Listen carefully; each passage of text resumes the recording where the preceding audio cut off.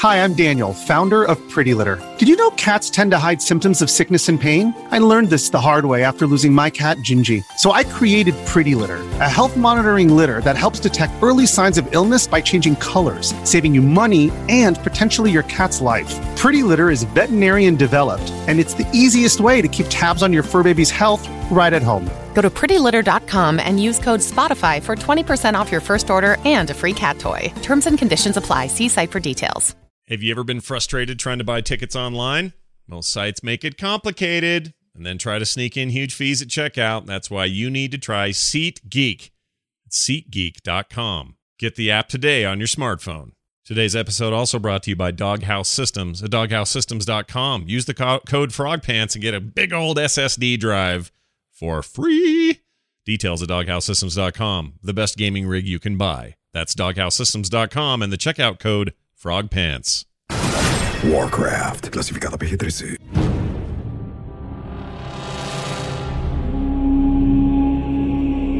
You're listening to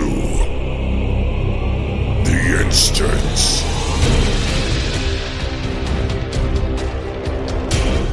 Hello, everybody. Welcome back to The Instance. This is The Instance episode 447. My name is Scott Johnson. It is Sunday, May 15th, 2016. And joining me today, all the way from Japan, the Isle of Japan, one Patrick Beja. Hello, Patrick. Hey, how's it going? Oh, man, we've missed having you on, dude. I've missed being on. I've missed being on. You missed? You know what? We were speaking some new crazy language. What is Japan doing? We were joking earlier that I'm in the future, and you were saying that when the world ends, I'll know. Mm-hmm. I don't want to worry you guys, but it's looking pretty grim. Oh, no. You know, just get ready. Well, you're still there. You've got Wi-Fi. Everything's fine for now. Everybody calm down. I think by the looks of it, it's going to be fine until the end of the show. After that, I don't know, but the most important thing will be done. All right. Well, good. Also with us from Texas, where you're an hour ahead. You'll know an hour before me what's going on in the future. It's Right. Willie Dills Gregory. Hey, man. So in Japan, they make everything smaller. And here in Texas, everything is as big as they can possibly make it. That's right. So we're just living in opposite lands, Patrick. It's fine. But it's good to have you here, the yin to my Texas yang. That's right. Oh, That's right. I love it. Yeah. So, you know, I've really missed the show. I was listening to and the yen shows. is spelled Y-E-N, right? Yeah, exactly. It's a form of money. I was listening to the shows, and I was like, oh my God, I want to be on the show and say, but for the past couple of shows, I think you've said everything that I would have liked to say. So it was weirdly satisfying, but also frustrating experience at the same time. I know how that goes. But, I was trying to channel my inner Patrick. That's what I was doing. And I'm glad that I did you justice, sir. Well, excellent job. But we did miss you being Yeah, we did miss you a lot. And Garrett's kind of good looking, but he's all right. He's all right. He's got that blue streak sometimes, but he's no suave Frenchman. Fabulous hair, that Garrett dude. Yeah. He's amazing. Our English-speaking, French, Japanese visiting, Lebanese-blooded man is back, and so we're good to have you back. Thank you, Patrick. Before we go too far, though, you're in Japan. It would be dumb for us not to at least ask: have you eaten anything super weird that you can tell us about on the air? Because I love hearing about Japanese weird food, like they got black burger buns and like psycho versions of Big Macs and stuff. I'm talking about like when they take something that we over here think is some traditional fast food or something, then they just jack it up. So what do you got over there? Or have you been real traditional and just eating a lot of noodles and stuff? No, well, I'm eating. There's this supermarket next to the place I'm staying in, which has they do their own stuff every day, and they have amazing tempura and stuff like that I go get every lunch. So that's been amazing. But really weird stuff, honestly, I don't know that there's been so much. I guess sesame ice cream might be one of the things that would surprise you. That was really nice. Sesame ice cream. Mm-hmm. Yeah, like humanity. They have lots of different weird kinds of ice cream. Like I've seen, not this trip, but I've seen in the past like cheese ice cream, like camembert ice cream, which was, it hurt my French sensitivities. That kind of thing. I've been eating Japanese beef, which is really nice. I don't usually like meat, which is gonna hurt Dill's Texas ears, but I don't usually love meat. But the Japanese beef is pretty good. Even not the super expensive one. It's the Kobe, right? Is that the? Yeah, is it all Kobe? Kobe or no? The Kobe beef is like the super expensive one, the one that's like, so for those who don't know, they actually massage the beef and feed them gear so that nothing is weird in Japan. We should just preface like anything you do there. Yeah. Everyone's like, yeah, all right. Yeah, that's cool. Patrick's no stranger. Why not? And Patrick's no stranger to massaging the beef. It's fine. That just took a weird turn. I couldn't help it. Anytime Scott says something that sounded innocent before, all of a sudden it becomes weird. That's right. But yeah, the Kobe beef is the super expensive one. The one I've had is just regular Japanese beef, which is a little bit more. It has more fat in it, so it's when you cook it, it becomes more tender and delicious. Tender, yes. So Japan is amazing. I love it. Yeah, you do love it. And you're coming home June? Is that right? Coming back in June, specifically to be able to cover E3 with you, Scott, at a reasonable hour, so I don't have to be awake like in the full middle of the night every night. Wow, you're coming home just for that. Wow, that's awesome, man. Well, I'm honored that we'll have that chance with your jet lagged ass when you get home. But anyway, it's good to have you here. It's good to have you both here. Let's dive. Real quick here, Terpstar. I talked to him over the weekend. He was in Los Angeles all weekend and was there with his crew from the Yogscast, and they were doing some filmy stuff. And I guess they got to hang out with Duncan Jones a bit and spend some time with a couple of the actors, Krasinski and a few others. And it sounds like a really good time. I'm really anxious to see what the footage ends up looking like from that. But he also got to see the Warcraft movie well ahead of release, a month ahead of the U.S. Showing of the film, and about 2.5-3 weeks ahead of when Europe gets it. I will say this for the folks who haven't heard us talking pre-show, he gave me his opinion of the film. He didn't tell me a single detail about it because he can't. He is NDA'd up the wazoo on that. But he did tell me what he thought of it, and I have promised not to say a word. He may have hated it. He may have loved it. He may have sort of found somewhere in between. You're never going to know at home because I'm not telling until he does. So take that. Oh, and if you live in the Salt Lake area or anywhere around here, or you live in Idaho or somewhere that wants to drive out here, June 11th, I'm renting out a movie theater for people to come see the film when it launches here in the U.S. That's the opening weekend for us. And if you want to come and see the likes of myself, Tom Merritt, Brian Ibbett, and a bunch of others, you certainly can. If you want to go head over to frogpants.com/Warcraft, there are still some available. It's been up for about a week, and they are going quick. So if you want to come, go sign up for your tickets now. All right. Time for the news. All right. So a lot happened in World of Warcraft since we last spoke. Actually, there was a huge developer podcasty Jesse Cox video thing, which we're going to break down some of it here in a minute and talk about some of the stuff that Watcherdev, aka Ian Hazackoskis, talked about. The beta has since launched and is no longer an alpha. It is a beta. It was a character wipe. There's all sorts of things to say about that in terms of what new content was added, but it's about what you think. It's a much closer to finished version of the game, and a bunch of people are playing it, and you cannot currently copy your characters over there, so don't get too excited just yet if that was your plan. This is more, I guess, about... this is either them not having the ability to do that technically yet on this build, or they're encouraging as many people as possible to have people do the initial questy stuff for the boosted... what do you call them? The freaking... What are they called? The demon hunters and other stuff like that. So that's what we know about the beta, but that's out there. So get it if you want to get into it. And I guess they have to be by invite, so don't get into it if you don't have an invite. If you get an invite, you already know, and if you don't get an invite, sorry, I guess you're not getting in. I have not gotten an invite, but I assume my alpha thing carries over. I haven't checked. Yeah, I'm sure it does. Are you? I mean, it did for me. I don't know if I got an invite or if it was just carried over, but I'm in the beta. Okay. Did you get in? Did you mess around with it a bit, or what? What have you done? Yeah. I did actually, and I just want to say a couple of words about the thing they did with Jesse Cox and Ian Hazackoskis. It's terrible. You're contaminating me with this silliness.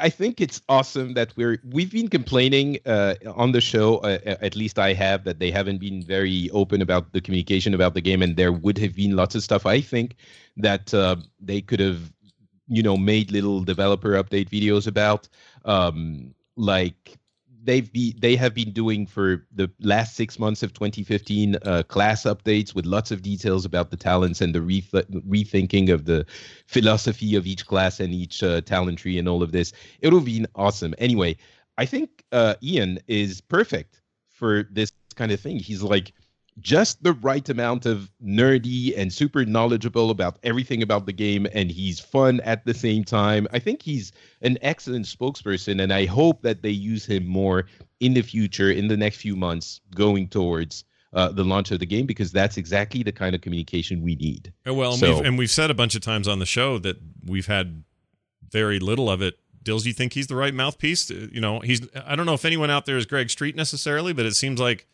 after a long quiet, it was nice to finally hear something meaty out of somebody. Yeah, no, absolutely. I mean, I've been staying somewhat away from alpha and beta stuff. I did download the beta. I did jump in. But it's tough for me. Like, I want to know, but I want to know just kind of some peripheral things and just some information about, and if I want to delve deeper, then I delve deeper. I thought that was a pretty good video. Nothing really felt like I was getting information I didn't really want to have. And it was all really cool stuff. It was just everything was really hyping me up to get back in. And all the things that I think the people have been complaining about all seem to be addressed. That the game is they're kind of moving in the direction that the fans kind of want the game to move in, which is, get back out into the world, do all the stuff that we weren't doing in Warlords. And I like that there was a lot of talk about that. It was a really fun video to watch, and I thought Jesse Cox did a great job too, because he's just always excited. No, that guy he's a good interviewer. He's all excitement. He's like 98% excitement and 2% beard. That's pretty much him. But no, it felt like they were addressing some of the feedback that they've been getting from the community for the past 2 or 3 expansions, right? Yeah. And of course, we were super excited about Garrisons, and then later on we were like, that wasn't maybe the greatest thing that ever happened. Right. So I understand that they had to address the whole order hall thing. Sure. They spent a lot of time on that too. Yeah, because it feels very much like, you remember that Garrison thing? What now you're giving us a new version of that? Yeah. I don't know if that's a good idea, but they very clearly separated the two. So there's a lot of stuff, like, I mean, I guess we can get into the details. I want to talk about my relationship with the game in general, but the order holes specifically, for example, what Ian has been saying is we're very aware of the issues of garrisons, and the order holes are there to get you to get out into the world, like, as opposed to what the garrisons were doing, which was removing you from the world. And an example he gave was you can send out your, followers from the class hole. I guess they're not called followers anymore, but you can send them out into missions, and they're not going to be bringing you back loot. They're going to be bringing you back basically a buff that will give you more loot or guaranteed loot when you go out and do a dungeon and kill a specific boss. So it's like a contract or something like that. So this is very clever game design to actually use the fun of that idea of your team to get you to play the game and not just to click on buttons to, get loot by the lottery ticket. Yeah. Or something. Well, they've retained the sense that order halls or garrisons. One nice thing about garrisons was you felt like you had a home base. You felt like you had a place of origin, right, where you could branch out and do whatever you had to do. The problem is it was, for the most part, a very solitary experience and became kind of grindy for a lot of players. The way that he described class halls and the way I had understood them leading up to this and things they said at BlizzCon, and even more confirmed now from that interview, they're more like they're again a base of operations, but that base of operations goes out into the world in a way that is not garrison-like at all.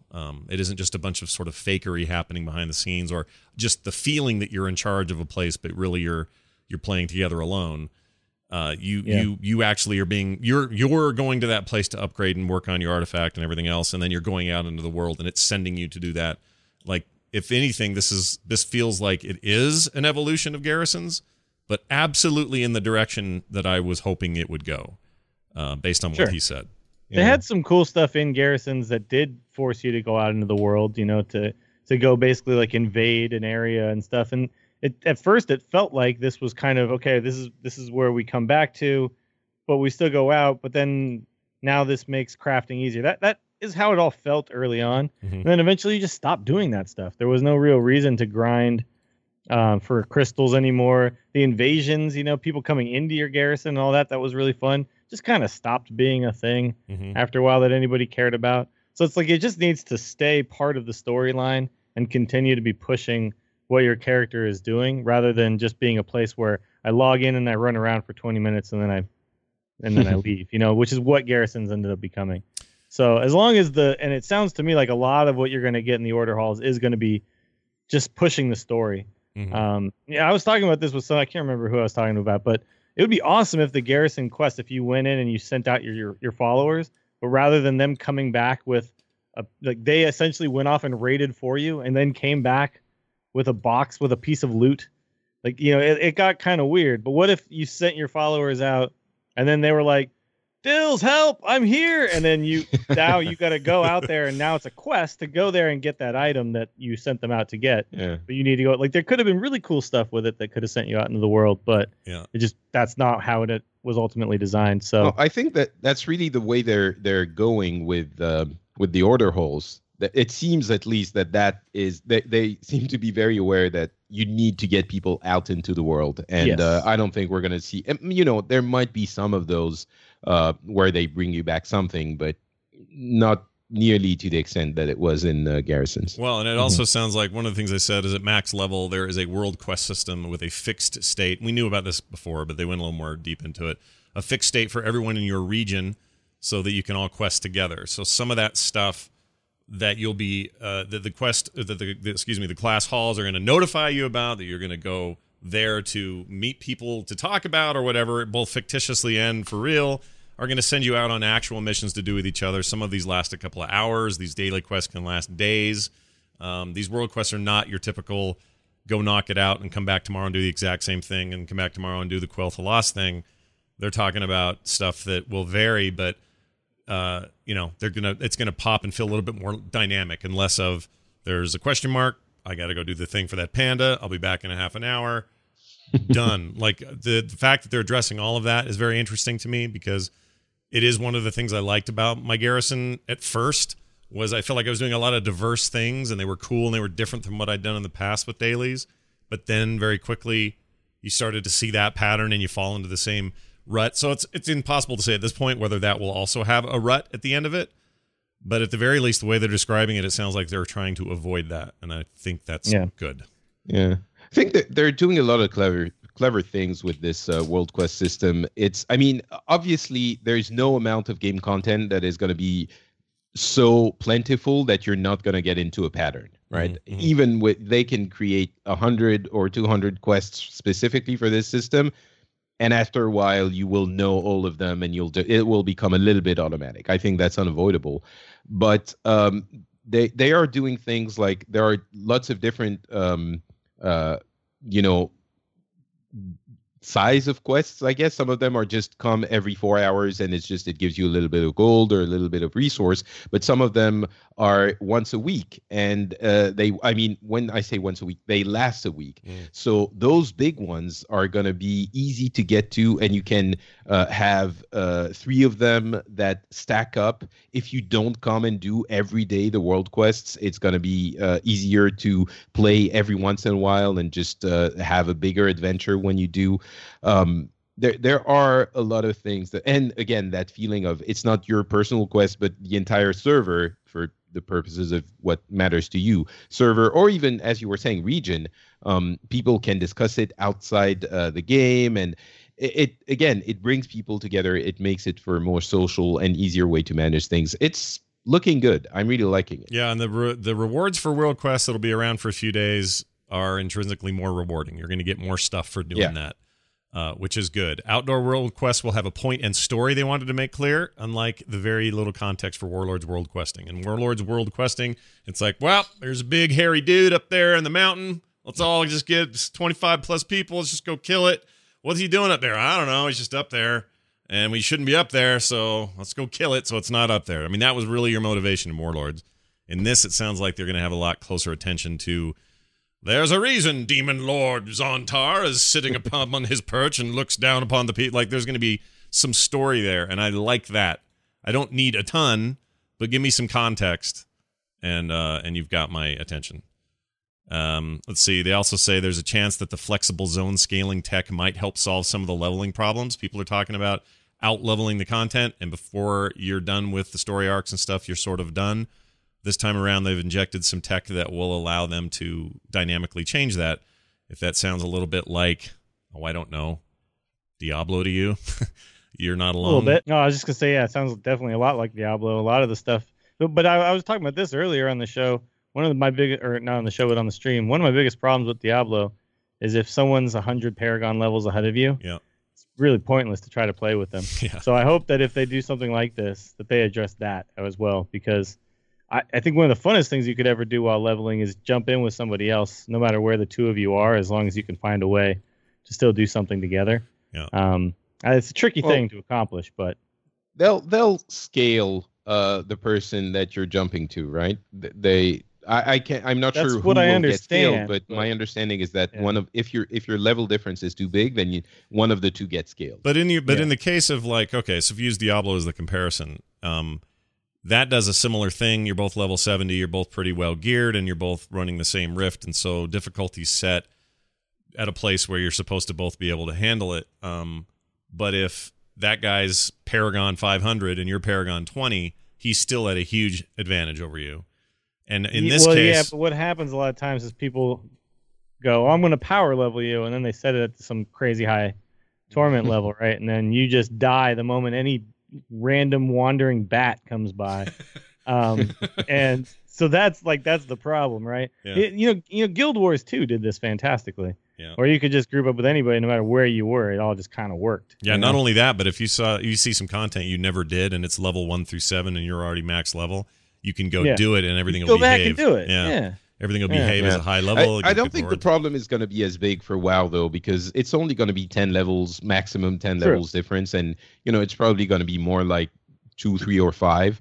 And when you get to the differences are not as stark in WoW as they are in Diablo, because as anyone who's played Diablo knows, if you try to go to a Torment 8 and you're only geared for Torment 5, you're gonna blow up. Like this is the difference is So in WoW you can always survive for it. I don't think the problem is going to be there. It's not the same difference. Yeah, that's a good point. Like if Dills is out doing something and he's artifacted to hell and back and done all this stuff I haven't done or whatever, and I go meet with him and things scale accordingly for the two of us, it isn't like something will breathe on me and I'll die. I think it'll be more like. Well, go ahead. So I don't even think that's not even the specific issue we're talking about here is going to be the leveling process, right? Right. We're still on that. Yeah. And there you only have from level 100 to level 110.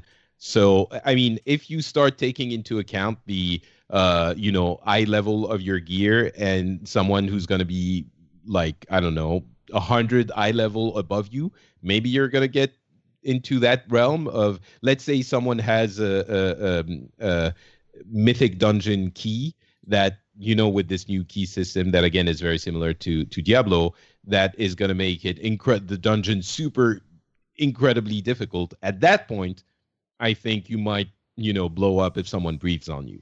That might happen. So but for the leveling process and the scaling zones, which is that tech that is going to adapt the level of the zone to the level you're in, so you can go anywhere, I don't think that's going to be as big a problem. Okay, so you brought up the new dungeon stuff just briefly, and I just want to ask. All right, so Dills, as my former leader in our Wrath of the Lich King raiding content, because that's what you are. You are 10. We had a 10-man, and you were the man. You were the guy that led the whole schmear.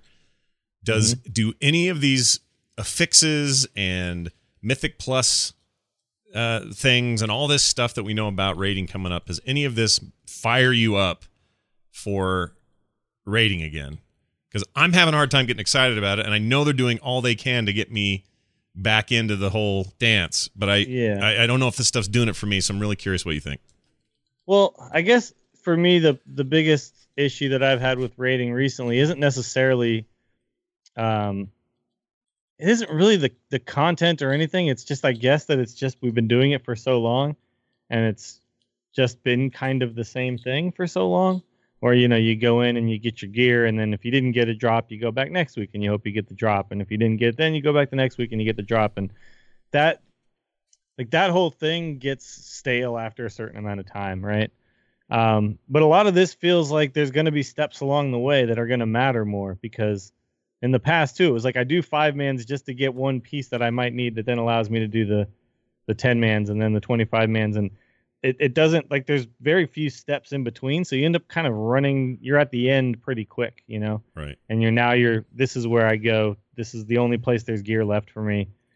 Then I feel like what's going to fire me up is the stuff that's more like the rating is still there, but after I'm rating, I still want to then have like 5-mans matter. Mm-hmm. And it does seem like there's going to be some of that going on. Sure.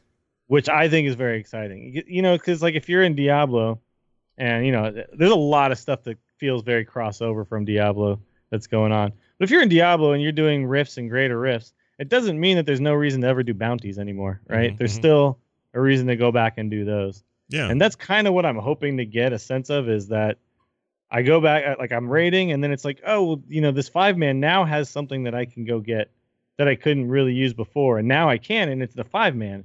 And like, I don't know. I feel like in Burning, was it, like, where was it? Was it Outlands where I felt like this happened before? Maybe? I don't know. Like, I felt like the dungeons mattered a lot in Wrath. It seemed like it used to matter a lot more, yeah. And now it's just like, okay, do these, and then now you're done, never go back. Now never go back, yeah. And if the dynamic sort of difficulty thing plays into that, that'd be really nice. Like, I love the idea that at some point it was like, we need this material to advance the thing or whatever. And the only way to in get Burning it, Crusades, I raided, and then I went and did more 5-mans. Like, I feel like I never really stopped doing the 5-mans. I never really stopped doing. Well, but maybe it was just because that's just the game was more grindy then. I don't know. Well, that's when they introduced. That's when they introduced heroics, right? Because the heroic dungeons incredibly difficult, and you had the CC mobs in regular pools and all that kind of stuff, which may or may not be good to do again. But I think that might not work in today's, you know, atmosphere. But I do want to have some, not just it's all linear. I'd rather have more jumping around. Mm-hmm. And I think that to me would make the experience more exciting. Is get something done here, and then now like cross straight over to here to do something else, rather than, oh, we've reached the end. All right, see you guys next patch. Which it kind of happens nowadays. Yeah. It's definitely, the comparison with Diablo again is kind of apt, because you go do your rifts, and then you go back do a little bit of bounties, and you know, then maybe you're gonna jump into a new season and stuff like that. So there's some variety in what is always the same kind of gameplay, but still you feel like you're doing different things. Mm-hmm. And I think that we'll see, but I think they might be onto something with the keystones and the affixes that actually change your experience in the dungeon.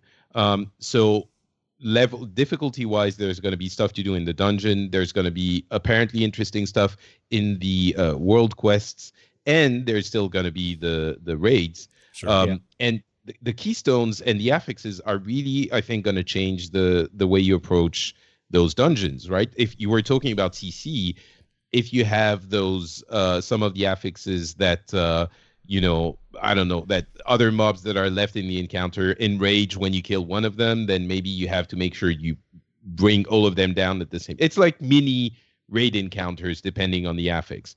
So you're going to have to pay a little bit more attention again, and I think it might provide the motivation that you need to go back into the dungeons. Well, plus he said there, Ian made the point of he kept repeating, or it seems like he said it a few times, that there is no cap to that number. So the number of affixes that you could aim for, or just go and go and go. That sounds an awful lot like Paragon to me. I mean, it's a different application of Paragon, but this idea of an unlimited pool of progress is pretty interesting. The only worry I have about affixes, and the only worry I have about that being my raid endgame content, is that at the end, is it just going to feel like I'm adding mutators to the same experience?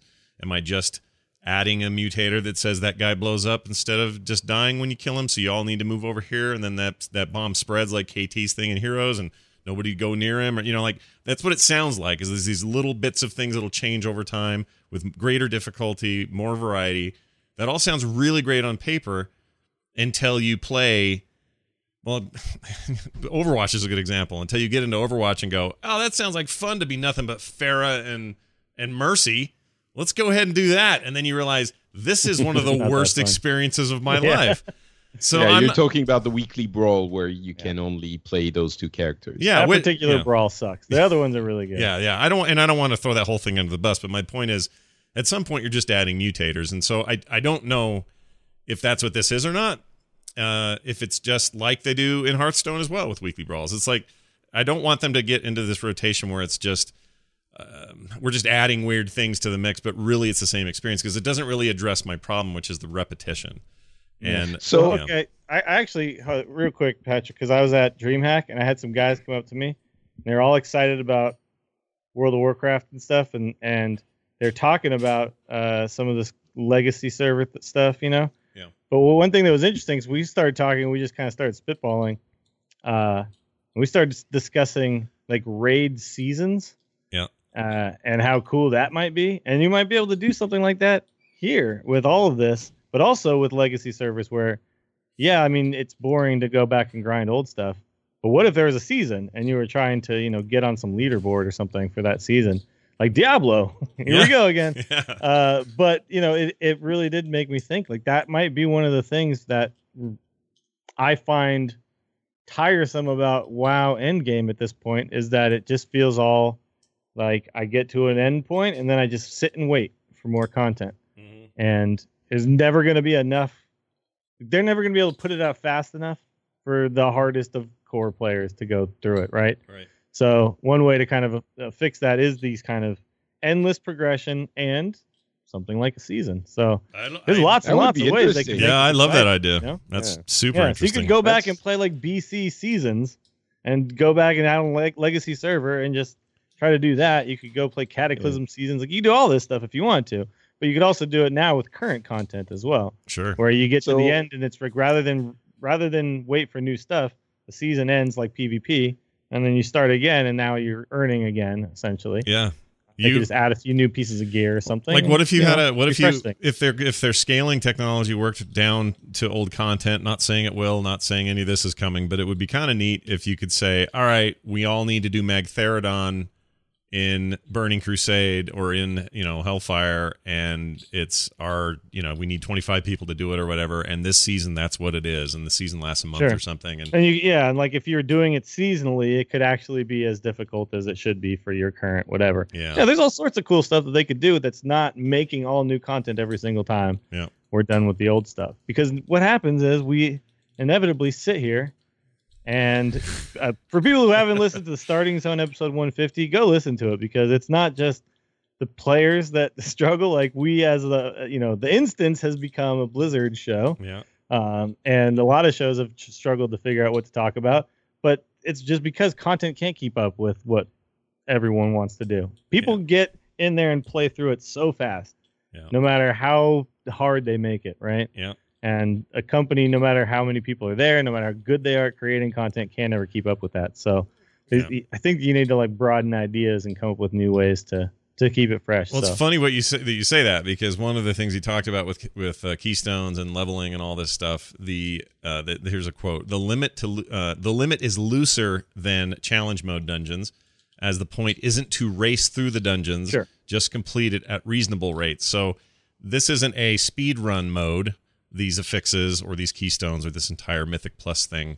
This is more of a, what if that guy had twice the hit points and dropped fireballs at the same time? All right, well, we know this fight, except that's a new thing we haven't had to deal with yet. So here we go. And in a seasonal context, that is all so much more interesting to me for some reason than it is just if it's always just there. So I think you're on to something. I don't even play my main in Diablo anymore. I literally just wait till a new season comes out and then I make a new character and I go again. Yeah. Well, I think seasons for WoW would be a very interesting concept. The issue would be either they have to fix leveling because they talked about leveling, which is way too fast now. They addressed this. I can't remember if it was in the Ian interview, but they mentioned it, and it wouldn't work because you out-level the content very quickly. And then, you know, how do you go through each different iteration of the game? Do you have to play the Molten Core with 1.0 or 1.12, which I think it went to, and then you progress to do you have to attain a certain level of gear to be able to progress to Outland, and then do you play 2.0, or they would have to maintain all these different states of the game, or just make one specifically continuous experience with the current engine, but sort of craft it so that it would work at those different levels. There would be stuff to do, but I think it would be very difficult engineering wise and design wise. It would be very complicated to achieve. Yeah. But there's definitely something there. I mean, get people back to level 1 and see who gets the highest eye level, and with these conditions on the way to be able to progress to the next stage, next expansion of the game. There's something there. I think that would be very exciting. Yeah, I hope they're all learning some lessons from why Diablo has got the feet and legs it has, and why every time there's a new season, my entire friends list is in Diablo. It becomes Diablo. Yeah, that's not only that though. Like Blizzard, as a company, has proven that they watch what the community does and then pay attention and put it into the game with all the mods and things that have happened that have essentially become features. Yeah. Later on down the road, you can watch the player base struggle to find ways to make a game relevant to them again, and what they come up with, and you can kind of insert that into the game, because if you guys know about the Iron Man thing that people came up with, is because they wanted to level again, but they wanted it to feel hard, right? So they put all these restrictions on themselves and then tried to level all the way up without dying. There's all kinds of cool stuff you can put in. Same thing happens with like Hearthstone. The community starts coming up with weird ways to run tournaments, because we just get a little bit tired of the same old unless they keep the game fresh, right? All right. So you can keep the game fresh without redoing everything by just kind of tweaking and giving us a little bit more sandboxy feel to some of the gameplay. So yeah, I hope that there's something like that coming down the line. I had never even considered seasonal World of Warcraft, and it's like we've had it forever in PvP. Why are we not thinking about this in PvE? Well, it sounds foreign at first. It's a really foreign, weird sounding idea, and then when you see it in practice in either a multiplayer environment or like in Diablo with seasons, you see that work and you go, oh, okay, I've got my head around how we're applying this very sportsy term of seasons around a otherwise traditional sort of RPG experience, and it actually works really well. So I'm all in on this. Patrick, you were about to say something. All that being said, I have to say that my plan of not really looking at WoW for a few months in order to get hyped for it again has absolutely worked. I mean, I think we sound a little bit lukewarm on the whole thing here, and I might have been, in a similar place a few months ago, but I have to say, with the beta that just happened last week, and going back to read the giant patch notes that they released, which are essentially the expansions patch notes, a lot of stuff we knew we knew already, and we're just looking at it again. But I am extremely hyped for Legion now. Yeah. I'm in that place where I don't want to play too much of the beta, because I don't want to, spoil it for until it comes out. But I am going to be all over that game when it comes out. I've played the beta a little bit, lots of super exciting stuff, and everything I'm reading in the patch notes is making me want to play that game. Yep. It's worked exactly as I intended. That, and I don't know if Dale's it worked for you as well, but staying away from it, and now I can't wait to get back into it. It might just last a couple of months. It might last 3 months. But I guarantee you, I'm going to be playing Legion only on August 30th. I'm going to be jumping in and having a blast. Yeah. Oh, I'm right there, man. It's funny because I miss WoW. It's like it comes in and out, and I'll go through periods where I log in and I go, why am I here? What am I doing? And then I go through periods where I'm like, oh my God, I want to go PvP so bad. I miss that experience so much. And what I can't really wait to do, I can't wait to stream World of Warcraft. Because, streaming Hearthstone and all the other stuff that we've been streaming has just been so fun to kind of have the community there with you. And I'm just excited to experience the new PvP and all of the stuff with that's leveling system there and everything. And leveling, and all of that together. Because I streamed some Battlegrounds not that long ago, and it was actually really fun to do. But I got to a certain point where I was like, oh yeah, I'm out of honor. Or I have too much honor to buy anything that matters anymore. Sure. So the only thing I can do now is Arena. I got to find someone to play Arena with, whatever. And it's like I just kind of turned it off. But I'm excited to start from fresh and have all this stuff ahead of me again. Yeah. That's, I think, And what's always missing when you get to the, because that was never missing for a long time. But maybe it's just because it was just took so long to do everything. Sure. And maybe we need to go back to that. I don't know if I want to. I don't know. But the thing is, weird. I think since the announcement, what was it, last year at Gamescom, maybe?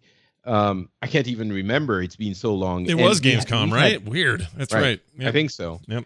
And it's been so long, and it's I almost forgot the amount of things that are going to be happening with Legion. You mentioned PvP.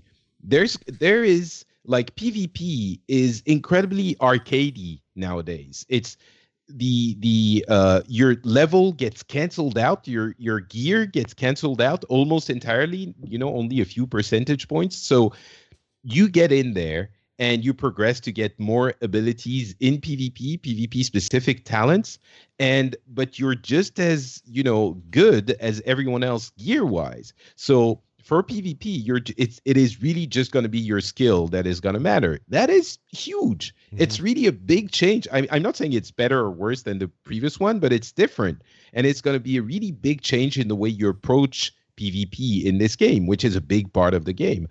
That alone, PvP has been completely transformed. And I don't know if Holinka is listening, but man, it's a lot of work that you've done on this. And I'm really curious to see how it works out, because the experience of playing PvP in this game is going to be very different. Yeah. And this is just PvP. You have the artifacts that are going to be a whole system unto themselves, the order holes that are going to be, very specifically tailored for the way you explore the game.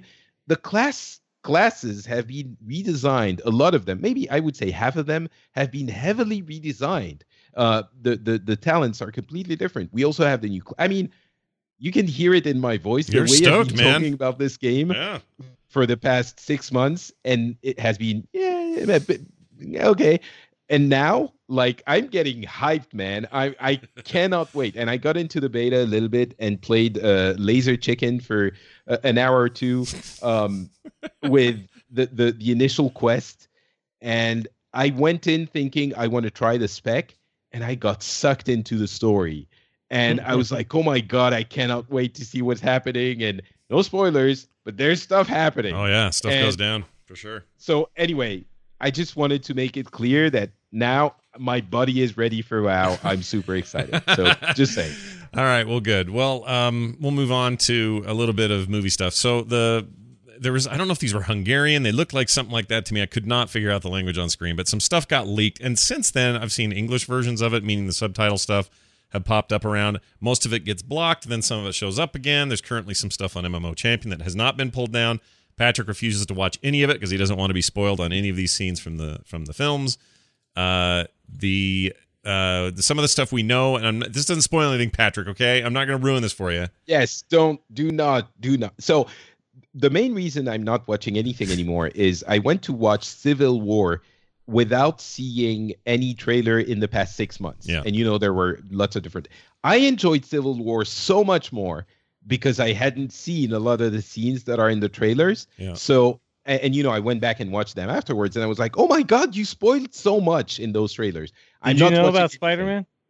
Yes, that I did know. Okay. It's a hard one to That avoid. would have actually been the coolest thing if you didn't know. And then all of a sudden that was happening. I would have been like, what? Yeah, I know. But I mean, I've stopped watching Warcraft trailers. I'm not watching Doctor Strange trailers. I'm going to try and be as unsullied as possible for the movies coming, in the next few years. So I didn't watch any of this, and please don't spoil Scott. Thank you. The Unsullied, they got to have their wieners cut off, right, though? You know about that part of being Unsullied? No, if it means I enjoy Civil War as much as I did, then I'm okay with that. All right, fair enough. So I'm not going to give anything away. I'll just say, let's see if this gives anything away. Certain entities in the film have English accents and certain don't, and it's funny which ones do and which ones don't. Does that give anything away? I think you can say a little bit more. All right, the orcs all have English accents, and the humans, none of them do. I think that's really weird. I'm fine with it. Not really gonna, say that's a no-go for me or some sort of blockade to seeing the movie, but it's a little strange to see orcs sitting around going, yes, good boy. Look at out off to the left there. There's a lovely town. Like they're just talking like a bunch of pompous English guys, and they're all American, the humans. So you got Medivh and freaking Khadgar having a fight in a library, and all this stuff's going on, and everyone's just talking like they live in Midwest somewhere. And it's that's how the humans talk in the game, though, right? They don't. Yeah, but the orcs have don't English accents.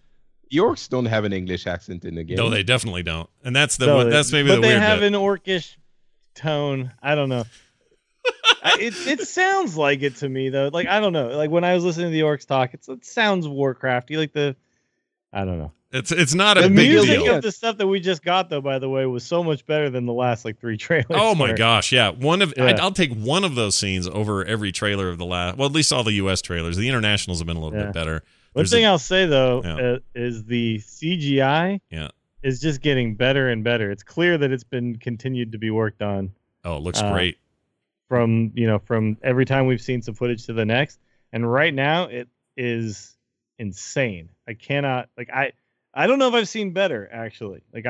Looking at these orcs, I'm like I don't know if I've seen CGI characters that look better than these guys. Yeah, and they're okay. Here's a spoiler, Patrick. This is the only one I'm going to give you. Oh my God! Hang on.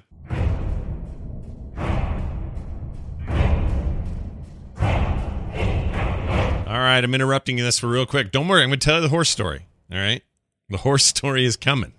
It's important. I just wanted to give you a little cliffhanger here.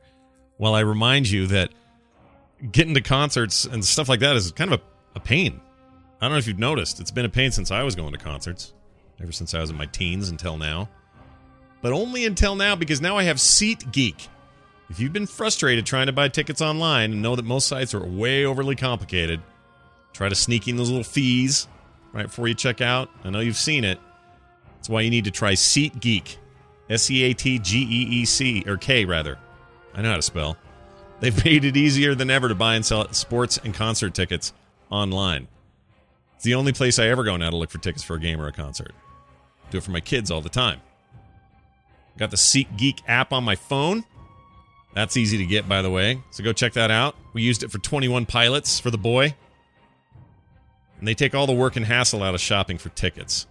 Every seat, every ticket on SeatGeek, because they're seats basically, right? Unless you're standing, is given a grade based on value, so you can immediately find underpriced seats. And before you buy, you can use SeatGeek's detailed map and see the view from your seat. What? That's pretty awesome. Is it worth going to this hockey game? Why, yes, it is, because look at the view. Best of all, SeatGeek is always honest and upfront about the price. Unlike some of the others, they show you the full ticket price from start to finish. They never try to jam in some weird fee at the end. You guys want to get a $20 rebate on your first SeatGeek purchase? Simple to do it. To get $20 off, $20 rebate on tickets. Download the free SeatGeek app, go to the settings tab, and click add a promo code. When you're there, enter the promo code INSTANCE. They will send you $20 after you've made your first ticket purchase. Look at that, $20 for free, man. Download the free SeatGeek app and enter the promo code INSTANCE today. Do it!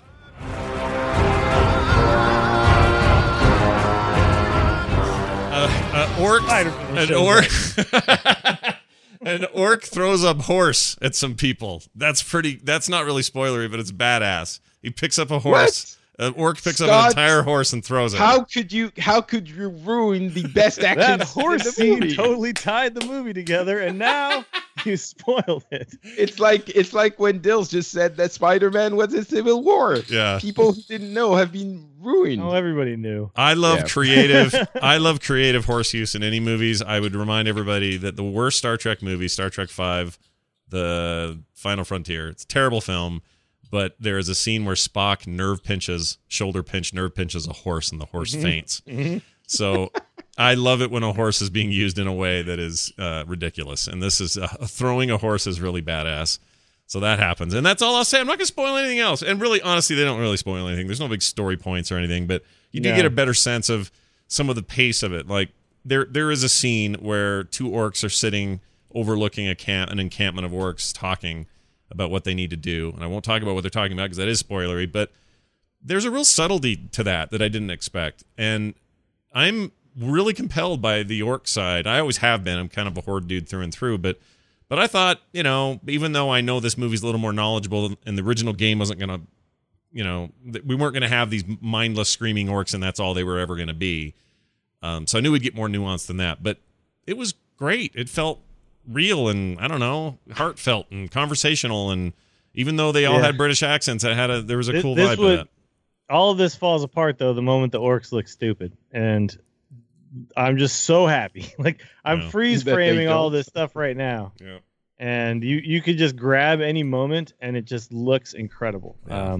Looks real good. So I cannot wait. I want my first experience to be on the biggest possible screen with the best sound system I can find. And, it's my friends in France are going to be watching it on the 25th or something, and I'm going to have to wait until the 11th to be back in Europe and see it. I'm so worried. Oh, like the Americans, you poor thing. You have to wait until the weekend we get it. I know. Like I have it as bad as the Americans. That's terrible. Yep. The worst. I'm wondering if as an American, it's the worst. Yeah. I'm wondering if the orcs having a British accent. First of all, Gilneans do have a British accent, and they're humans or werewolves. But I'm wondering if it doesn't say something about Duncan Jones wanting to instill a little bit of his identity into his favorite race. Maybe in the movie. that could be. I mean, there are other examples though, like King Tyrannus, Arthas's dad. He's got an English accent, but Arthas doesn't. Uther has a thick, very pompous sort of governmental British accent. It's like there's no rule or rhyme to it, and maybe that's how the movie is. Maybe they just don't care. It's like, all right, guy we have playing Khadgar, your accent, you can't do one to save your life, so instead of doing a shitty accent, you just come out and talk like you do normally. I don't know. I mean, maybe it won't matter to me at all. Maybe I'll see that and just go, I don't care. But it's that stereotype of our fantasy movies where the humans, at least, all sound like British people. It's just way it's been. Yeah, the more you talk about it, the more I like it that the humans don't all have a British accent. That would have been, I mean, yeah, we'll see when the movie comes. We'll see. And it looked a little Harry Potter-y to me in part of it, and I'm not sure I like that. But I'll just move on from that. That's all. That's not a spoiler, Patrick. It's just a little. Are you? Well, depends how Harry. They did play Potter-y. Quidditch. There was Quidditch. There's exactly. A whole that big Quidditch scene. Like, is Medivh from Hufflepuff? Yes. Or like, what's the deal there? Yeah, and you know how they won? They forced a snitch down the throat of a horse, and then an orc threw the horse through the goal. Threw it. Yeah, it was really something else.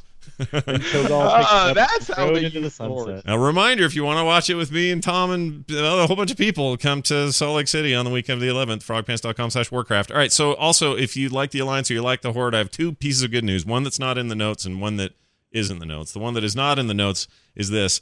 They were putting out those Mike and Ike's and red tamale, hot tamale candies, Horde for tamales, Mike and Ike's for Alliance, and they just had an Alliance and Horde logo, but it was pretty lame. You can now buy a combined box that has both Horde and Alliance, Mike and Ike's, and the hot tamale candy all mixed in one box, and it says the Horde Alliance edition or something, and it's got pictures of Duratan and Lothar there on the front, and the whole thing's branded like Warcraft. So our long nightmare is over. The Horde and the Alliance working together. I think that's a spoiler in itself.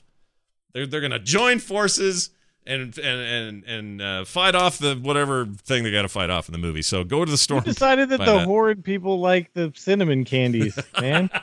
Well, because they're red, We're the good guys around here. They're just red. That's all. Like, we need something for red, and the other ones have blue, so it's fine. Pretty sure, yeah. I mean, look, I play Horde, and I always get Starburst when I go to the movies, so.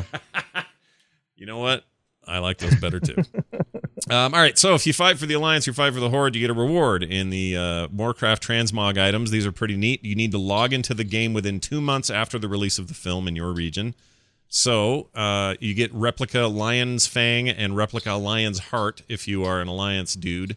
There are images of this up on MMO Champion and various other sources. Replica Bloodguard Cleaver, and replica of the Staff of Gul'dan. So if you want to have Gul'dan's staff in your grip, your transmog items will be yours. If you just log in, you don't even have to see the movie. You just log in, and there they are. They look pretty cool. They look really good, though. Yeah. They are super good 3D designs. I mean, they look awesome. Yeah, they're not messing around. Looks really nice. Anyway, that's what's going on in WoW. A lot, it turns out. There's also some things going on in Heroes of the Storm. This week, we get Chromie. She is currently on the PTR.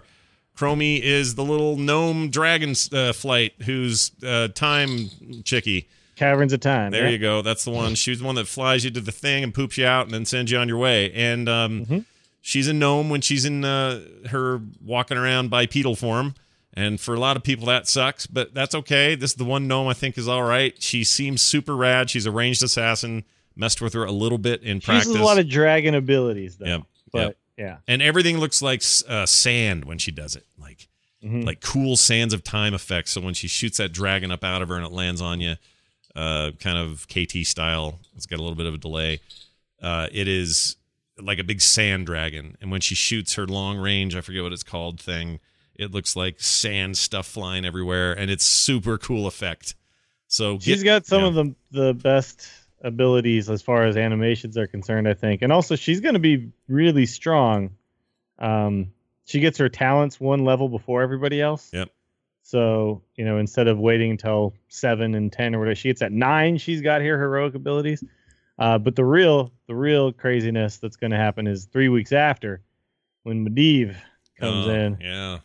He is broken, man. That is, I looked through his kit and I was like, no, we're going to ban you every single time. It's a little much. You'll never play. No one will ever play a game of Medivh. It's pretty cool, though. It's pretty cool, though, that he makes a dark portal when he wants to move around the map. That's pretty awesome. Yeah, but his invincible crow that just flies over things and finds out where you are and what? Like, and you can't kill it. But he basically has no damage though. So when you have it, you basically remove a 20% of your team's damage for utility, which at that point it has to be broken a little bit, right? If you don't have any damage for that character. Well, broken in the sense that, I mean, the kind of vision he provides with that crow form is unbelievable. Like, he can go anywhere. They can't kill it. So it's not like the little floaty thing that Lunara makes or anyone else. You can't just kill that thing.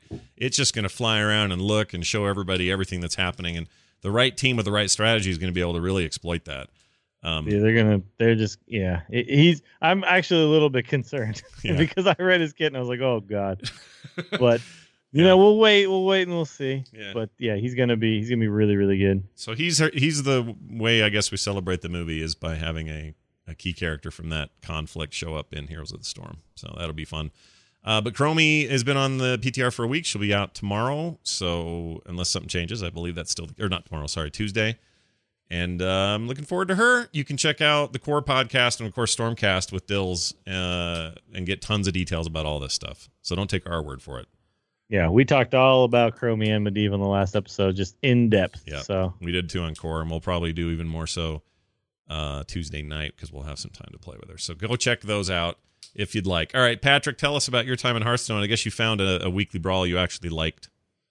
Yeah, I always enjoy, not always, but I often enjoy. This might have been the best one that ever happened. So. Yeah, exactly. I think if you haven't played the weekly brawl in Hearthstone yet, you have to go play it. It's up until the end of the day, is it? Yeah, today you still have a little time. Yeah, I think it's gone tomorrow at some point or something. I don't know. Mm-hmm. So I've already played the hell out of it, so I'm... Yeah, just go try it. The idea of, the way it works is that you just select 2 cards for your deck. Just 2. And then the entirety of your deck is composed of 15 times one and 15 times the other. And it creates some amazing possibilities for super silly, ridiculously broken fun in the game. It is, you get stuff like, for example, for the mage, you would have the ice block that makes you invulnerable and the fireball. So as soon as you get to level 3 mana, you always have ice block in your hand, and you always have fireball. So 3 mana, you get the ice block. As soon as you take damage, you're invulnerable, and you can, until the end of the turn. And next turn, you can put up another one, and pretty soon you can also throw a fireball. So you basically, no matter what the other one can do, you're gonna win. With with Druid, you're going to do Innervate, which gives you 2 free mana, and Ragnaros, the very powerful legendary. And since you're going to have like three or four of the Innervate in your hand, and pretty quickly you can just play Ragnaros or play 2 Ragnaroses or 3, and you're just going to wreck your opponent's face. It's just the kind of rule bending that you have in some games that you can't do in regular games of Hearthstone that allows you to do crazy things that are just pure fun. Just go play it. It's super fun. It is. I got you one up here, Patrick. Oh, I got to hear one this. up. So All right. go ahead and check out. What is this?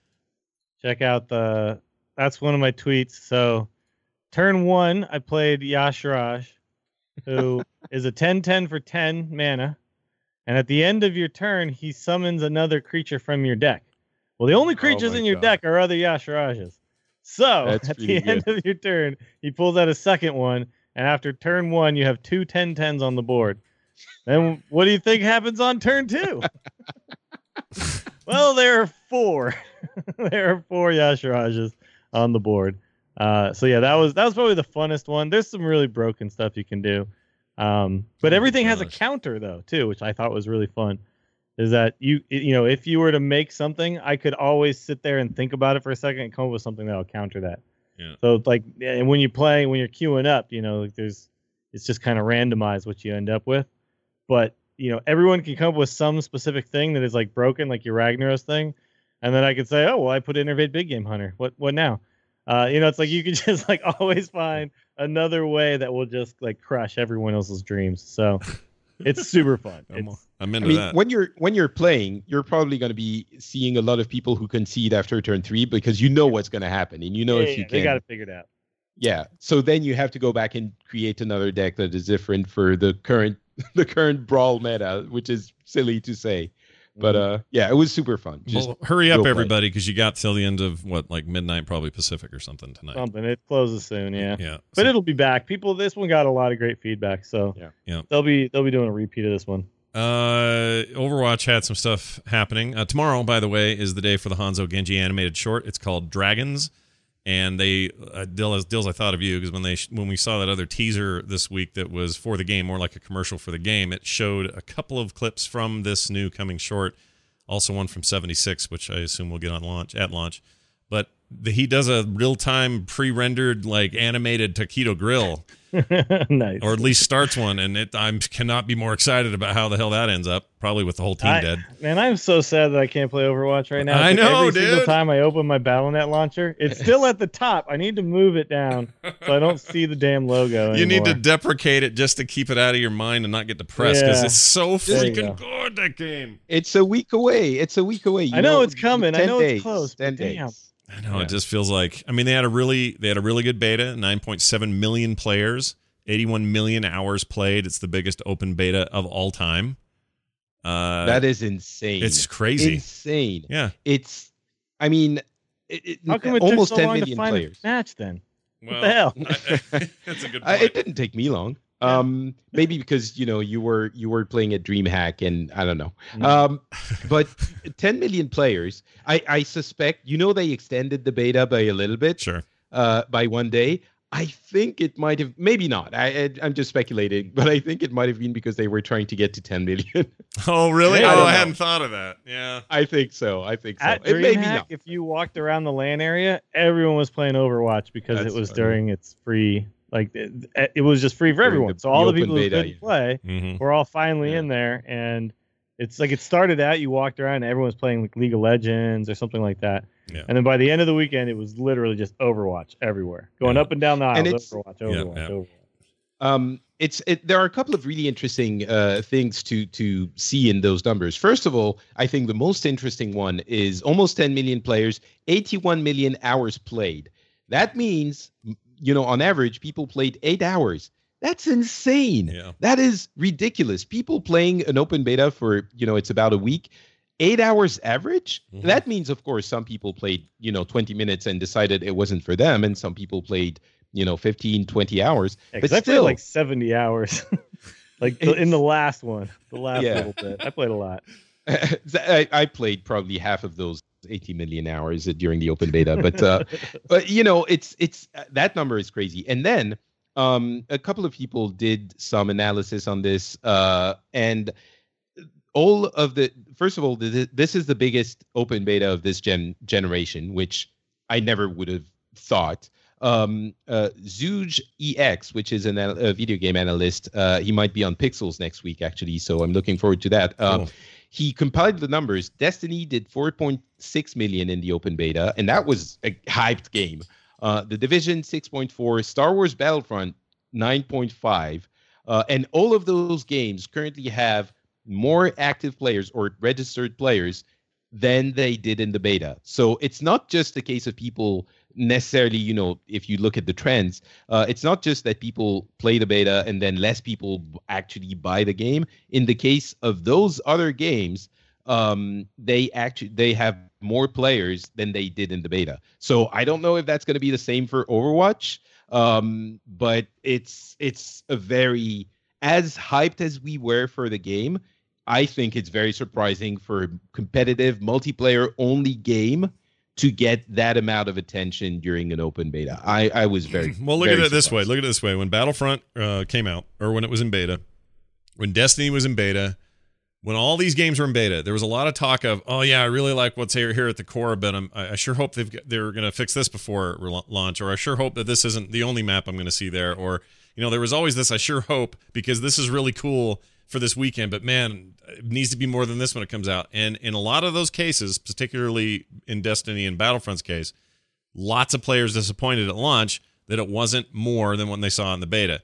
I'm not hearing any of that kind of talk with the Overwatch beta at all. Everybody loves what they did and cannot wait to do more, and doesn't feel like a beta at all. It feels like a finished ass game, and they're ready to roll. So I don't think you're going to have any of those day one disappointments of, oh, this is the only, time I get to jump off a thing or whatever. I mean, it's feature complete. You could argue, well, I sure wish I had a campaign, but nobody's sitting around going, boy, I hope at launch there's a campaign. We know there isn't going to be one.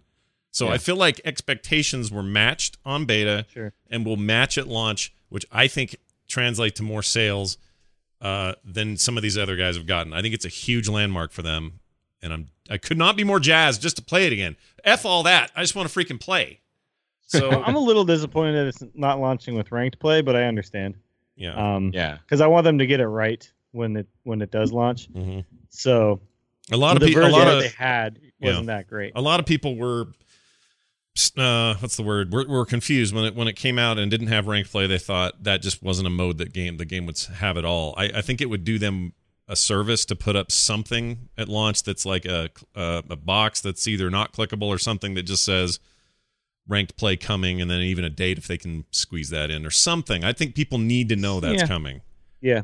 It's going to be important to that game, because you're going to want to get to a point where once you get a little bit better and you get good at the game, you're going to want to go play meaningful games where people aren't just in there. Because I think one of the problems that a lot of people did have with the game is that because it's so team-based and so comp-based, that a lot of times in a shooter game, people just want to play offensive characters, right? And so when you get in these quick matches and you solo queue, you're like 6 people who none of them want to be the tank, none of them want to be the healer. They all want to be Genji and Widowmaker and McCree and stuff, right? Yeah. So ranked play is going to kind of be the fix for people who really care, while the quick match system will just be fine for everyone else, right? Yeah. But ranked play, it's like people are going to go in there, we're trying to win, so let's, I'm just saying it's a huge added value for the $60 is all I mean. Like that's huge. Yeah, it makes a giant difference for me. So I think they should at least let people know, hey, what you paid for will include this rad thing. And for people who aren't constantly on forums or like us who are talking to each other all the time about what features we know about, but for the common people picking up an Xbox version, if there's no indication about rank play, they're not going to know that, that their $60 got them that as well. I don't know. It's a PR thing more than anything. But. No, actually, I kind of agree with you, Scott. But there are a couple of things there. First of all, my very dear co-host on Overwatchers, Garrett Weinsrel, who you guys know, was pining for ranked play before it was in. And he was saying, I could not understand if that game launched without ranked play. It would be ridiculous. And once the version that they had got in the game, he was like, all right, maybe take it out and work on it a little bit more. And now he's, okay with the fact that it's not launching with ranked play, which was, interesting. The other thing is we've been playing the game for months, right? We've been playing it forever and enjoying it and playing hundreds of hours often. I think most people who are going to get in now are going to have a lot of time to play, weeks and weeks before they start really pining for the ranked play. And when you first get into it, you're like, oh, there isn't ranked play. That's weird. And then you have fun in the quick play mode. And I think there is, a good 50 to 100 hours of complete fun before you start wanting really the ranked play. So I think for us and for the regular population, it's a little bit different. Mm-hmm. And I think if they manage to start talking about when they're going to get ranked play in within a few weeks, maybe a month of release, it should be fine. If it takes longer than that, I think it's going to start becoming a concern. But at this stage, I'm not too worried. There's a lot of fun. Didn't we get the beta like just prior to BlizzCon? It was like October or November or something. We've had it for a long time now. Late October was when it was. Do yourselves a favor out there. If you haven't done this, go look at video of that then when people are capturing video of that beta and then compare it to something recent on YouTube or something. It's weird how polished it is now. And I didn't really notice the transition so much because it just seemed to slowly just be awesome, and I never really worried about it. But it is starkly like stiff and unanimated and weird, even though it looked great at the time. Just go do it sometime when you got some free minute. Just go look at the new footage, old footage, and you'll be like, oh man, it's like Tracer only had like 3 animations and everyone looked all stiff and weird, and it was weird, especially the early like BlizzCon 2014 stuff, which at the time I was like, oh my gosh, this game's beautiful. But I'm telling you, man, they have polished that thing to a sheen. It looks so amazing now. It's not just that, it's as you're running around the world, all of the small stuff that's been added. They really have been doing a lot of work. It might not be noticeable when you play it all the time, but when you step away for a while, like you said, there's been huge changes, and the game has just gotten much smoother and much better. But it always looked great. It's such a piece of work. It's just even better now. Good news is console version runs great. Gave that a shot. Loved it. During the beta. How'd the aiming feel? Good. I mean, there's some assisting going on, but that's true of all console shooters. I don't feel like, okay, so if anyone asks me, well, which is the better way to go? If you can and want to, the PC version's the one to have, I think.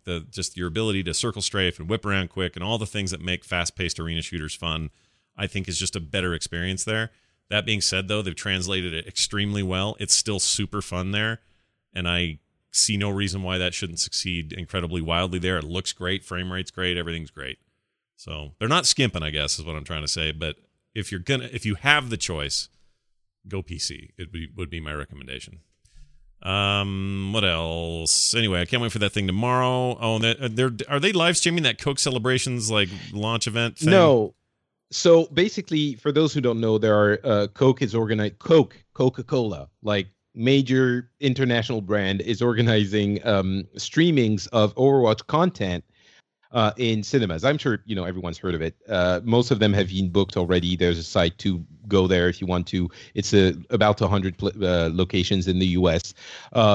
But there's going to be a lot of content there. There's going to be all of the shorts, which we now have confirmed basically that there's going to be 4 of the 2 that have already aired. Dragons, which is airing tomorrow, and the Soldier 76 one, which was teased in the Coke promotion. Mm-hmm. And there's probably going to be the intro movie and maybe even some gameplay stuff. But the entire thing is going to be 2 hours long. And if you put together all of the content I've just talked about, it's probably going to be, 40, 50 minutes, something like that. So there's going to be more. I think a dev presentation is going to happen there. So anyway, it's a lot of content, including some content that we might not see elsewhere, to quote unquote waste on just 100 locations. So my suspicion is that a few days a week or a few days before, once all of the theaters have been filled, they're going to announce that they're also going to stream this live over the internet. So that'd be good. That's just my prediction, and I hope it's gonna happen because I want to see it. Yeah, there's some wishful thinking on your part, but I kind of agree that it would benefit them to snag as wide a swath as possible. Because here's what I think is true: no matter where you live, if there's a theater doing it, you're gonna go. If you're the fans we are, you're going. Even if you find out it's streaming on YouTube, Twitch, and a million other places, you're gonna try to go to that theater if it's convenient for you, if it's possible for you. And if you can't, there's no reason to block out that fan base. Let them see it somehow. So yes, Well, I hope yeah, they do. that's gonna be like 100 to 150,000 people that are gonna be watching these in theaters, right? Something like that. Right. That's the target for the game is several million people. So I think they're gonna stream it. I'm really hoping they will. And knowing what I know of the way Blizzard works, I think they've been planning for a stream already, and it's gonna happen. Yeah. But now, don't forget. So not long ago, Metzen told me that his favorite of the shorts was coming out next. That's Dragons. So I think we're in for something special tomorrow, and I cannot freaking wait. Don't get our hopes too high. I don't want to overblow it, but when the guy who created these characters says that, you just have to pay attention, right? You have to pay attention. It's gonna be good. It'll be good. Yeah. All right, this character's amazing. By the way, Genji. Even if you suck at playing Genji, push through, because once you figure it out, he's great. Funnest character of all time. They're so much fun. Everybody in that game. I haven't found a character I hate yet. So it's going to be great. Oh my God, I could talk about. I know. We could do it all day. We may end up having to do some. By the way, so I should mention this now. I haven't even really talked to you guys yet, but I want to do some specials, maybe one-offs for Overwatch as we get closer in a couple of weeks to the actual launch. I don't know what those will take the form of. Little one-offs, some interviews with some people. I don't know, but we want to get all hyped for it. So watch for more content on the feed. All right, we got a quick phone call right here, yo. Hear ye, hear ye. Why, it's the town crier. All right. Hey, yes, sir. That Facebook is telling me that young kid who's been crying is 32 now. Congratulations. 32. Holy crap. No, he his 16th birthday is tomorrow. He gets his license, his braces off, and nothing else, boy. A copy of Overwatch was my gift to him this year. So. I suspect there's been some dishonesty on the age field in Facebook when the account was created. That's what I suspect. Yeah, I have a fefeeling you're right. I think he may have been. Or I mailed him some nudie magazines. You know what it was? Because Facebook makes you got to be 13 or over or whatever. And when we signed him up, we let him do it. Yeah, we let him do it early. What are you gonna do, Zuckerberg? Come get me. Come at me, bro. Here's how you get into contact with us. You can call us at 801-471-0462 or email us theinstance@gmail.com. Got an email here about too much rating. What's up, Instance crew? And by email, I mean phone call. This is Andre from the Area 52 server, and a lot of people I've been playing WoW with and going to Black Desert, and they're talking about how much fun they're having playing the game, how much content there is. But no one's saying anything about rating. Wasn't it WoW, like during the BC time and before? I think Blizzard has turned the game too much towards rating, because before rating was 6% of the population, and now everything's tuned towards rating. It seems like we've gone towards that 6%. Everyone's left. Okay, it's an interesting point. I'm not hearing too many people talk about Black Desert much, though, either. So I don't know if that means they're so into it that they're just not talking, or if that splash came and went. But yeah, I don't know of any MMO that claims to have the most complete endgame that does not involve some form of Blizzard-like rating content. If there is one, someone can tell me. I just don't know, and I haven't heard how compelling it is, or if it's compelling enough to draw me into it. But the biggest other MMOs on the market feature some kind of endgame rating type content, whatever they may call it. I didn't play Black Desert. I meant to give it a shot. Didn't dabble. It got good reviews. Yeah, people like it. Yeah, people seem to like it. Yeah, but I can't speak to its longevity and why it can do that without rating. So maybe somebody out there can let us know. And I don't know if either of you had a chance to mess with it at all. So it had 0 rating in it. That's what he's saying. He says there's no rating content. I mean, I don't think, there was a time World of Warcraft didn't have rating, Yeah, that's true. Didn't last that long, but like Endgame was essentially like get a mount and. I mean, it depends how you define raiding. Some people would tell you that current World of Warcraft raids aren't the real raids. It should be harder, or it should be 40 people, or I'm guessing that in Black Desert Online there is some max level content which might take the form of more difficult instance dungeons, or it's just 5 people, but it's still more difficult. In Destiny, the quote unquote rating is I think it's 6 players. I've done it enough, I should know. So, and that's not, is it really a raid? I think the important thing is to have stuff to do at max level, and if Black Desert provides that, then cool. You don't necessarily need to have something that fits the definition of raid. Yeah, so I'm looking at a video here its title is Black Desert Guild Raid Boss Battle, which sounds like a guild raid of some sort of boss, right? I can't tell from the video it looks like they're all about ready to attack this giant molten dragon looking creature, and might be a world boss type thing. Yeah, it's hard for me to say. So if I had to guess, maybe it just comes in a different form than we're used to in WoW, or maybe they're taking liberties we haven't thought of, or I don't know. But there's still something to do in that end game that isn't just running around and picking weeds or whatever you do in that game. I don't know. And listen, those who love that game, I am not diminishing your experience. I'm sure it's awesome. It got great reviews. I meant to play it. I may still, but I don't. I don't know that they made any sort of concerted effort to say, all right, no rating because we want to be different. Yeah. So there's a thread on Reddit that's 3 months old, and the person there is asking, will BDO ever have Black Desert Online? It's on the Black Desert subreddit. Yeah. Will it ever have real raids or dungeons? Because currently the world bosses are just Zerg fests, and the gameplay of the dungeon doesn't actually seem that interesting. There were strong mobs, and so anyway, it seems like it doesn't have actual raids. I think the point of the call though is really just: do you think there's too much of an emphasis on raiding in World of Warcraft? Yeah.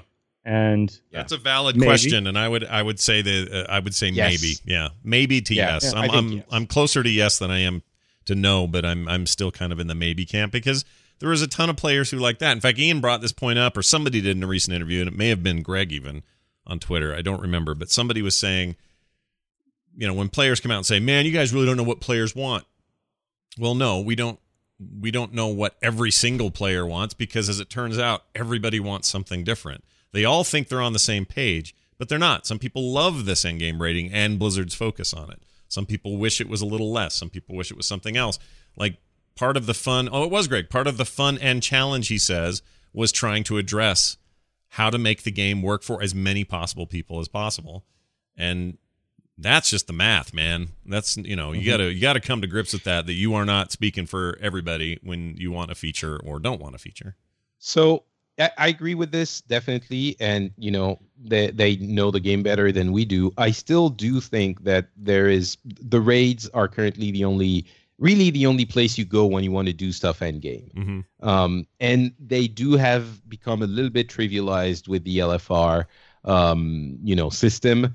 And guilds that want to raid are going to, but some of the people that would have raided won't because of LFR. So I'm not saying they should get rid of LFR. That's the thing I use, and I love it because it allows me and many, many others to see the content I would not see otherwise. Mm-hmm. But I do think basically it comes back to what we were discussing with Dills earlier, which is it would be nice to have alternative stuff to do at endgame that is, the game path guides you towards, and that I think is going to be taken care of by the keystones in the dungeons and world quests and other stuff. So sure, there's all sorts of stuff that can be done though. I mean, it does feel like at a certain point the emphasis shifted towards raiding because that was how you completed storylines, and so LFR was essentially a way to allow everyone to see this storyline that was completed, because before it was this tiny percentage of the population that was actually getting to see the end of Molten Core and stuff like that, which was this epic finale, or Ragnaros is, dying and all this stuff. And people weren't getting to kind of experience that. So LFR made a lot of sense, right? Because you want everyone to be able to see the end of these epic storylines.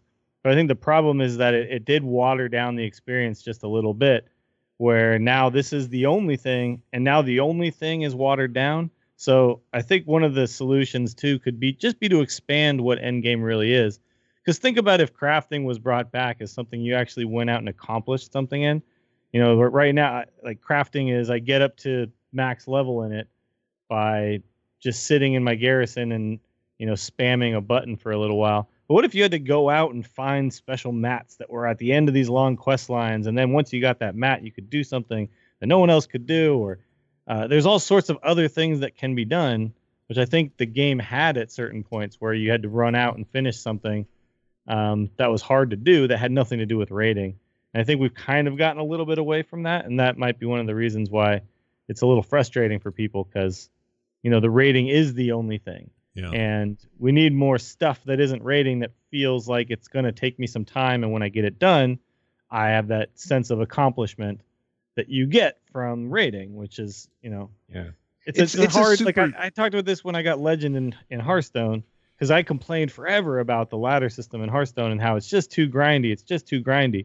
But the fact is, when I actually ticked over to Legend, that was a really, really good feeling, because I grinded so hard to get there, right? Yeah. And that's the sense of accomplishment that you don't get when it's too easy. And maybe people are like losing it now. So No, but that's absolutely the difficulty in designing a system like this and a game like this, because you need difficult stuff in order for it to be rewarding. But at the same time, the difficult stuff is very frustrating for the people who don't get it. And it's absolutely, it has been an issue in WoW for a long time, and they've tried to address it more and more and more. I don't know that it's necessarily, it needs to become, everything has a hard version or everything becomes difficult to get. I don't think that's what you're saying at all, but some difficult things should exist. I guess there are some, but they're kind of inconsequential, and maybe we should have some difficult things that do matter and that only some people are going to get at this point to provide motivation. I guess what I'm trying to say is maybe design-wise, then they went a little bit overboard in the other direction, and they're trying to address it the right way as time goes on, like not getting just straight back to what it was in Vanilla or Burning Crusade, because it was definitely frustrating, but getting to the intent of what was there, but not with the way they were doing it necessarily, which was frustrating for many players. I don't know if that makes sense, but totally, no, it does for absolutely. Me, so screw you, people. Well, the last time that I really grinded for something was when I made my Sky Golem, and I remember that feeling of trying to get it, and then when I finally had it, just flying around forever on that thing. And then since then, I don't think I've had any kind of thing that I said, I'm going to get this done. Yeah. And then it got me to log in every day and do something kind of boring and dumb, but I was always moving closer and closer to the end goal. And then I actually got to the end goal and felt that sense of accomplishment. We're kind of, that is one thing that is missing from the game. And rating shouldn't be the only way to get that feeling. I agree. Do you remember the Nether Dragons that you got? Yes. You had Burning to Crusade, do the dailies on that little island for 3 weeks Go click straight. the eggs. Yeah, you had to do Quel'Thalas, Thalass. You had to do the flight run. You had to go out and kill the robot dudes. Like, it was the same damn thing every day, but we did it because it was rewarding as hell on the other side. By the way, that Nether Drake looks stupid now. When I look at it. Yeah, it does. I think we wouldn't do that again. I don't think that is. Oh, Nether Drakes. Right. I forgot. Nether Drakes. Yes. Yeah. No, I did that one as well, and that was a huge pain in the ass, and I'm glad that I got it, but it's like 3 polygons. Anyway, Patrick, continue. Go ahead. No, I just wanted to say, I don't think even, let's say, not everyone would do that kind of thing again, for sure. And I don't think we would, because we just don't have time for this kind of thing anymore. But some people would. Some people would like it, and maybe if they did it, they came at it a different way, it would be motivating for us again. At this time, it was very, the faction system in those old MMOs, and I'm including WoW, 1.0 in that category. It was so dumb. Like, the reputation, you would do the same quest over and over again to increase your reputation, and now it doesn't matter anymore. You still have reputation, but it doesn't really factor into your gameplay as much. But it was really dumb back then, and maybe they could bring back something like that. But for those Nether Drakes, you would do the same 5 quests over and over again every day for weeks. And that was what you would do in the game. I don't think it would work like that anymore. But maybe those, affixes in the keystones provide that difficulty while keeping the gameplay fresh. So, I don't know. We'll see. I mean, I have fond memories of that, but I don't think I want to go do that again. you know. It's like Molten Core. It's exactly the same thing. You have fond memories. When they give you a chance to go do it, you do it twice, and you're like, that sucks. I mean, you can go do them right now. It's still in the game. Like, you can go down there and get your Nether Drake the way we had to then. If you all don't know what we're talking about and you came to the game late, that's all a thing you can still do. The question is, should new content mimic any of that? And I'm not sure about that. Thanks for the call, dude who called. 801-471-0462 is the phone number. You can leave voicemails there, and you can send your emails, of course, to us at theinstance@gmail.com. That signals the end of our broadcast day. However, I always like to give everybody a chance to talk about some other stuff they got going on. Let's start with Japan, since you're so far in the future. Patrick, what's going on? Where can people find more of what you have to offer? Not Patrick on Twitter and Facebook, and the shows I do, I guess, Overwatchers. If you're excited about Overwatch, please go listen to Overwatchers at amove.tv. That's Garrett Weinfield's website, and we do the show there. It's super fun. And Pixels, general video game show where we talk about the news from the past couple of weeks, analyze, understand, and summarize, and that's available at FrenchSpin.com. Everything's at Not Patrick anyway, so go check that out. I'm going to try hard to get Terpster on sometime in the week so he can tell me what the hell happened to that movie. We'll let you guys know how that goes. Dills, what's happening on your end? Check out twitch.tv/WillieDillsSF. Streaming a lot these days, although I missed the last couple of days because I had some weird headache. I think I have now lived in Austin long enough that I've got the cedar fever, they call it. Oh, what is that? Apparently you get allergies because they have a lot of cedar trees. Yeah, I heard about that. And allergies get real bad here. So, but it didn't affect me when I moved here, and I think it might be starting to affect me because I noticed too. I was like chewing on something, and I felt all congested, just from like it was like I was chewing on gum or something like that, and I was like, oh man, no. Well, the season's changed. It's probably because it's either spring. That or it's Overwatch withdrawal. It could be that too. Might be either. Could be that too. But we're gonna get back on the horse tomorrow. I got a lot of Hearthstone I got to get done. Yeah. So we'll be doing a bunch of Hearthstone stuff tomorrow, and then probably some Diablo, maybe even some World of Warcraft beta stuff. Who knows? Yeah. So that's twitch.tv/WillieDillsSF. The YouTube channel is live. YouTube.com/WillieDillsSF. There's a bunch of DreamHack videos. A whole trilogy of DreamHack videos, in fact. Nice. So you can go check those out. And if you are in the Florida area or you would like to go to Florida to hang out with people from AMove, CreateCon is going on Orlando July 30th. There's tickets available. The VIP tickets are gone, but there are still regular tickets available. Those are going to be Live Angry Chicken, Night Attack. Let's talk about Star Wars. Will you Americans stop doing stuff in America, please? Don't worry, we're coming. We're going to go do. We're doing French Con. We're doing Finnish Con next year, Patrick. Finnish Con. All right, going to happen. Excellent. I like it. You just got to do a con too, man. Yeah, it's like everyone's got their own con now. Yeah. So come on out to CreateCon. It's a good time. It's the long con. And yeah. All right. Should be a lot of fun. Dills, we should get together, do a little Chromie this week. I need to. Yeah. I have this goal. It's a useless goal. There's no way I'm going to reach it, yet I have it anyway. Where I want to try to get that mount in Hero League before the changes in Heroes. Oh God, you got to get up to what, rank 20? No, I think it's 30.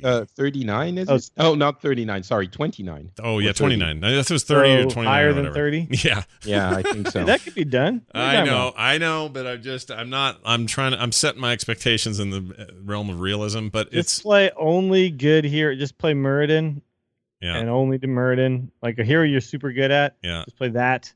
I like. What if I suck at Muradin? Then don't play Muradin. Well, I play a lot of Muradin and Jaina. You're good at. You give me Jaina, Muradin, or Vala, and I can kill it. But other than that, that's what I keep trying to do. But when you get in these teams where they're all being tryhards and like, no, be this. I'm like, F off. I'm being Muradin, then we lose. Anyway, we'll see how it goes. Thank you all for listening and being here. We really appreciate it. As always, don't forget you can find the show at theinstance.net.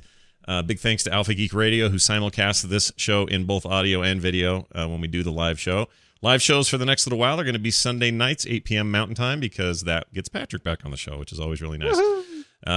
Instance show, Scott Johnson, Willie Dills, _T, and Not Patrick on Twitter. More shows like this at frogpants.com. It's going to do it for us. Thank you all for being here. and we'll see you next week. Bye. Brr.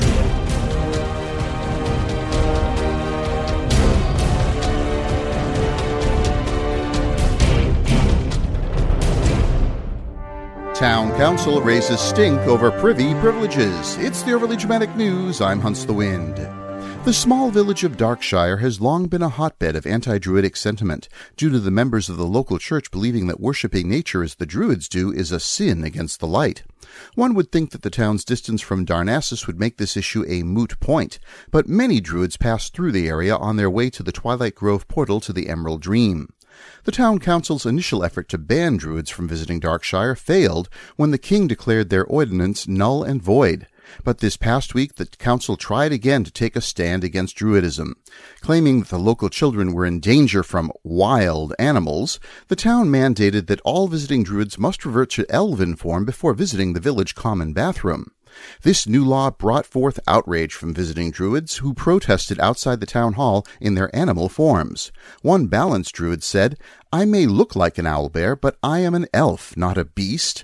I use this form to defend Azeroth from the Iron Horde on Draenor. This is the thanks I get?" When I asked a Guardian Tank Druid if this law was about protecting children or discriminating against Druids, she fixed me with ursine eyes and posed her own question. Do I have to go in the woods? Broadcasting across all Azeroth, I'm Hunts the Wind. Check out the archives at overlydramaticnews.com or follow me on Twitter at Hunts the Wind. Fall in, soldiers! This is the Rated Battleground, and I'm Ace Lana, your Battleground Commander, and this is your Tactical Minute. Let the battle begin. Whether you are the leader or a soldier in the ranks, the best way to bring a team together is to communicate. Oftentimes, the only thing that separates a rated battleground from a random battleground is your level of communication. As a team, being clear and concise so that comms can remain open is essential. That way, incoming callouts as well as leader instructions can be received. With clear comms, objectives and plan changes can be seen, heard, and followed.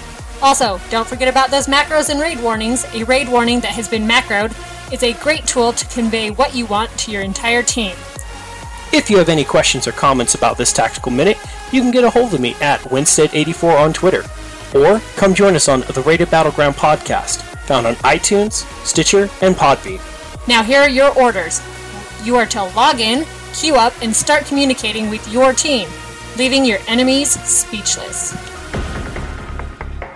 Greetings, gamers. This is Mewcow, a resident expert on a common gamer condition called altitis. With Warlords of Draenor winding down, we gather gold from the Garrison Inn. If you aren't logging onto your army of garrisons to grind for your alts, you might be missing out on a way to make them useful for the future. With the next expansion approaching, it is a good idea to start preparing your alts for the journey ahead. If you don't mind a bit of dungeon and mission grinding, you can make a rather lucrative amount of gold with an inn. Once you have your level 1 inn, you can go on special quests for caches of items and gold in dungeons. These caches will also contain a bit of garrison resources and Apexis crystals, useful for now, but not so much in Legion. After upgrading to level 3, your inn will cause lucrative missions to appear in your mission table, often for several hundreds in gold. Employ the services of the Headhunter, who can give you a new follower every week with a gold multiplier, and you can easily earn thousands. Now is the time to get ready. You wouldn't want to show up at the Legion expansion cofferless, because it may be the demons, not Illidan, explaining how. You are not prepared. If you have questions, tips, or want to discuss the topic further, find us on Twitter at altitisnet, and show notes can be found on altitis.net.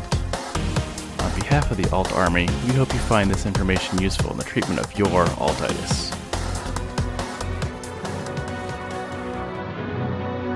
Oh, Ludra the Mage here. And I am the Knight. Ben, you're Ben the Mage. Even though we argue about it, it is the one thing we have.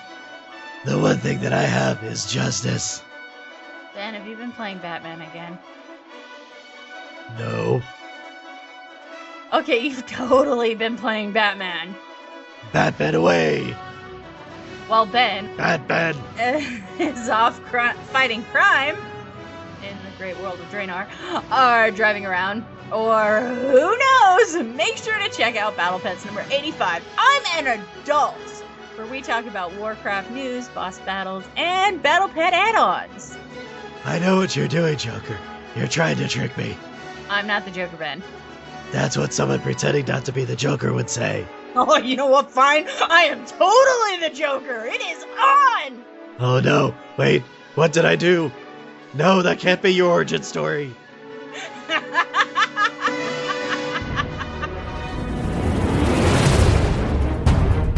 This show is part of the Frog Pants Network. Get more at frogpants.com.